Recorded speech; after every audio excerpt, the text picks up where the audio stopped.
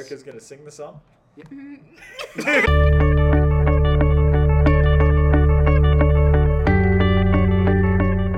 Welcome back to Sunday Scripture from All Saints Catholic Church here in Dallas, Texas, where each week our ministry team goes through the readings that are for this upcoming Sunday's Mass and takes an opportunity to reflect on those.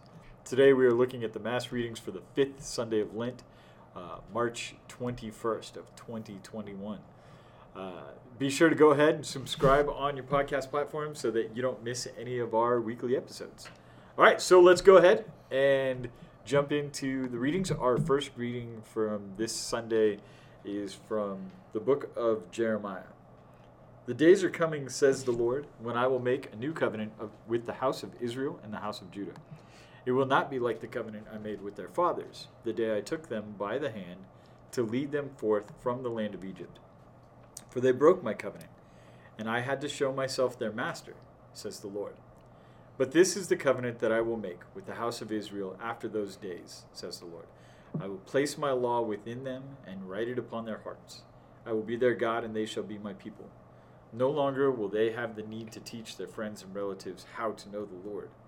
All from least to greatest shall know me, says the Lord. For I will forgive their evil doing and remember their sin no more. And our responsorial psalm comes from Psalm 51. Create a clean heart in me, O God. Have mercy on me, O God, in your goodness. In the greatness of your compassion, wipe out my offense. Thoroughly wash me from my guilt, and of my sin cleanse me. Create a clean heart in me, O God. A clean heart create for me, O God, and a steadfast spirit renew within me. Cast me not out from your presence, and your Holy Spirit take not from me. Create a clean heart in me, O God. Give me back the joy of your salvation, and a willing spirit sustain in me. I will teach transgressors your ways, and sinners shall return to you. Create a clean heart in me, O God. And our second reading comes from the letter to the Hebrews. In the days when Christ Jesus was in the flesh, he offered prayers and supplications with loud cries and tears to the one who was able to save him from death. And he was heard because of his reverence. Son though he was, he learned obedience from what he suffered. And when he was made perfect, he became the source of eternal salvation for all who obey him. Our gospel comes from John chapter 12. Some Greeks who had come to worship at the Passover feast came to Philip, who was from Bethsaida in Galilee, and asked him, Sir, we would like to see Jesus. Philip went and told Andrew. Then Andrew and Philip went and told Jesus. Jesus answered them, The hour has come for the Son of Man to be glorified. Amen, amen, I say to you, unless a grain of wheat falls to the ground and dies, it remains just a grain of wheat. But if it dies, it produces much fruit. Whoever loves his life loses it, and whoever hates his life in this world will preserve it for eternal life. Whoever serves me must follow me, and where I am, there also will my servant be. The Father will honor whoever serves me. I am troubled now. Yet what should I say? Father, save me from this hour? But it was for this purpose that I came to this hour. Father, glorify your name. Then a voice came from heaven. I have glorified it, and will glorify it again. The crowd there heard it, and said it was thunder. But others said, An angel has spoken to him. Jesus answered and said, This voice did not come for my sake, but for yours. Now is the time of judgment on this world. Now the ruler of this world will be driven out, and when I am lifted up from the earth, I will draw everyone to myself. He said this, indicating the kind of death he would die. All right, so go ahead and pause here to take a minute to reflect either by yourself or with any of those that you may be doing this Bible study with. Think about things that might be interesting or challenging or something maybe you had never thought of before or something that stands out to you that you've heard before but never kind of called to you the way that it is right now. We've already had the chance to do that, so we're going to go ahead and jump right into our reflections, and we hope that you join us for that as well. Man, there's so many different things that stand out to me, right? Like we say this as part of the reflection, like whatever stands out to you, whatever you've heard that like you've probably heard before, but it's calling you now. There's so many different things in these readings that are doing that for me right now. The idea that God says, I took you by the hand and led you out of Egypt, and then says, that didn't work, so I'm going to write this on your hearts. It's that like, it's not even just that he walked with you through this. Now it's like, no, clearly I just need to be part of every beating of your heart, just everything that you're doing.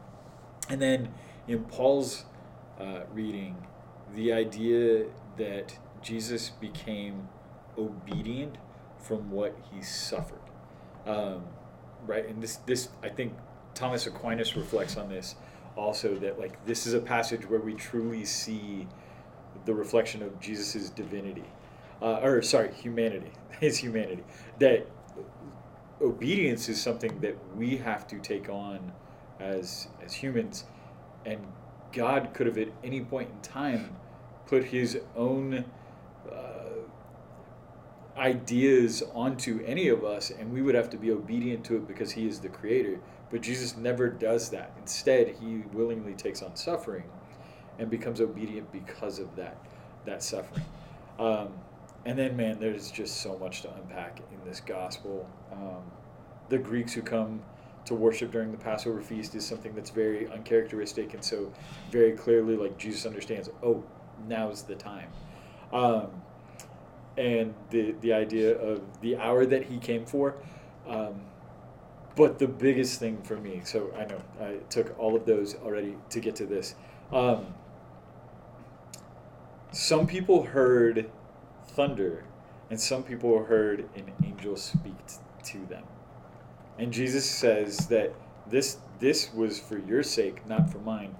But clearly, everyone who was there heard something, and either you recognized it or you denied it.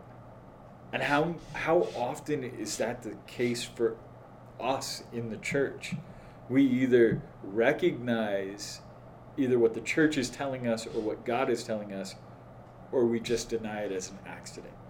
That's not really what he meant by this, right? We do that all the time, and I don't know why. I mean, I actually, we were joking about looking at the readings ahead of time. I realize now that I was looking at these nonstop last week, knowing that this week was going to be kind of funny, how we were going to record and stuff. And as I'm looking at this now, even a week ago, that didn't stand out to me as much as right now it stands out to me. Like, the people who were willing and open to hear what was happening during the week of Passover and the Passover feast willingly understood that, like, this is the Messiah, and everybody else looked at it and were like, it was just thunder. It's not really that big of a deal. I think the first thing that sticks out to me, and we'll get deeper into this, is, the song that plays at Mass whenever you hear this reading, unless a grain of wheat shall fall. I'm not actually going to sing it for you, but it's the first thing that comes to mind. But looking into that a little deeper, we know that in every death there is life. The grain of wheat will die, and through that we will receive nourishment from that. And it kind of makes me think of different, on a smaller scale, different deaths that we experience in our everyday lives, like either little ways we die to ourselves, or I think of like the death of relationships, or like even habits, or different things that we want to hold on to. And even, so like a small example is like you have a relationship that you're really invested in and things don't work out, and it's so heartbreaking, but at the same time, like, you don't want to, it's so hard, and you don't see the nourishment that can come from the death of that situation, or anything similar to that, or the death of certain things that will ultimately, like, enrich our spiritual lives. And so it makes me think of how hard those things can be, and how much we don't want to look past the pain and the suffering that we're dealing with in certain moments. But then, I also think too, okay, what are we, as Christians, what are we working towards our entire lives anyways? We're working towards getting towards death so that we can move into eternal life in heaven with Christ. The whole point of what we're doing is to go beyond that pain and suffering, but so often in just the everyday, we get stuck in the suffering and we act like there is nothing past that. So it just kind of helps me to see, like, big picture wise, like, to not get so stuck in the difficulties and the little deaths every day that we might deal with, and kind of put them into perspective of what we're actually, like, the entire goal and purpose of our lives as Catholics.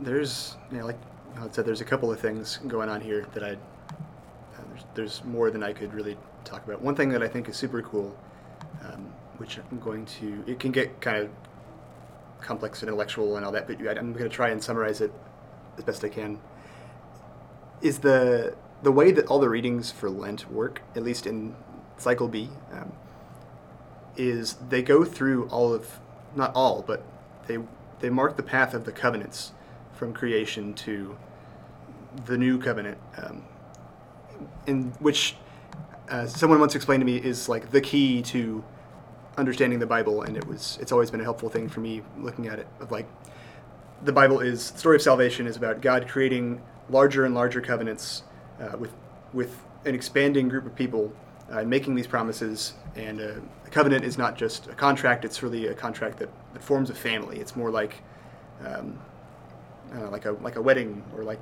adoption. I don't know. And so it's that kind of thing. And so we had the last couple of weeks, I think we skipped David, but we had like Adam, Noah, and Abraham, and Moses. And with each of these people, God is creating a new covenant that builds upon the previous things. And then he also does one with David. I don't think we actually read through that, although it might have come up at some point. And then we have Jesus in the new covenant, in which that's what Jeremiah is talking about here in the first reading. And I just think it's so cool as just a reminder during Lent that, God, this has been a long time coming.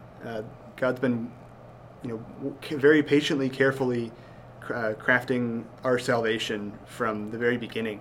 And what the prophets saw and what, is still to come, it's still an ongoing process, but we have the chance to be a part of that and to actually receive the promises that he makes in that covenant. And I think that's one of the last steps of the covenant with Jesus, is that it expands from just one holy kingdom of Israel to now the whole world. And that's the people that God is gathering, which is why I think it's so cool that one of these signals to Jesus, if you will, or at least it seems that way, the way they wrote it in the gospel, one of these signals to him that it's time for him to undergo the passion and to be glorified in this way is that some Greeks come to worship at the Passover. And that's not the first time in the Gospels that a Gentile has come and approached him. But I just think it's cool that it's pointing to the family that is about to grow in this way. Another thing, just the second thing that I think is super cool is in the Gospel. I like it's kind of along the lines of what Erica said, of just Jesus is, again, he's wrestling with the pressure of knowing what he's about to go through, and yet he knows that if he, because of who he is and because of how much he trusts God the Father, he's going to do it. And I like the example he gives is that, I guess you just said it again. Unless a grain of wheat falls to the ground and dies, it remains just a grain of wheat. But if it dies, it produces much fruit. I know you already talked about it quite a bit, but I just think that that's such an important thing to think about. Think about the risks that we take on a daily basis, or just the moments when God approaches us in our life. How much are we willing to give our life to Him and lose it in that sense? If we can trust that He's going to give it back to us 100-fold. And I just think it's a really important thing to meditate on, especially as we approach the end of Lent and we approach Easter. Just what is it in your life that you can give over to God and give away and allow Him to be in charge of, and to be the king in your life and of those things in your life. All right, well, thanks for joining us, everybody, for our Sunday Scripture today. Be sure to join us again next week for Palm Sunday, as we really ramp up the push to Easter, and maybe we'll even have some bonus episodes in there for you during Holy Week to reflect on. So, see you again next time, guys.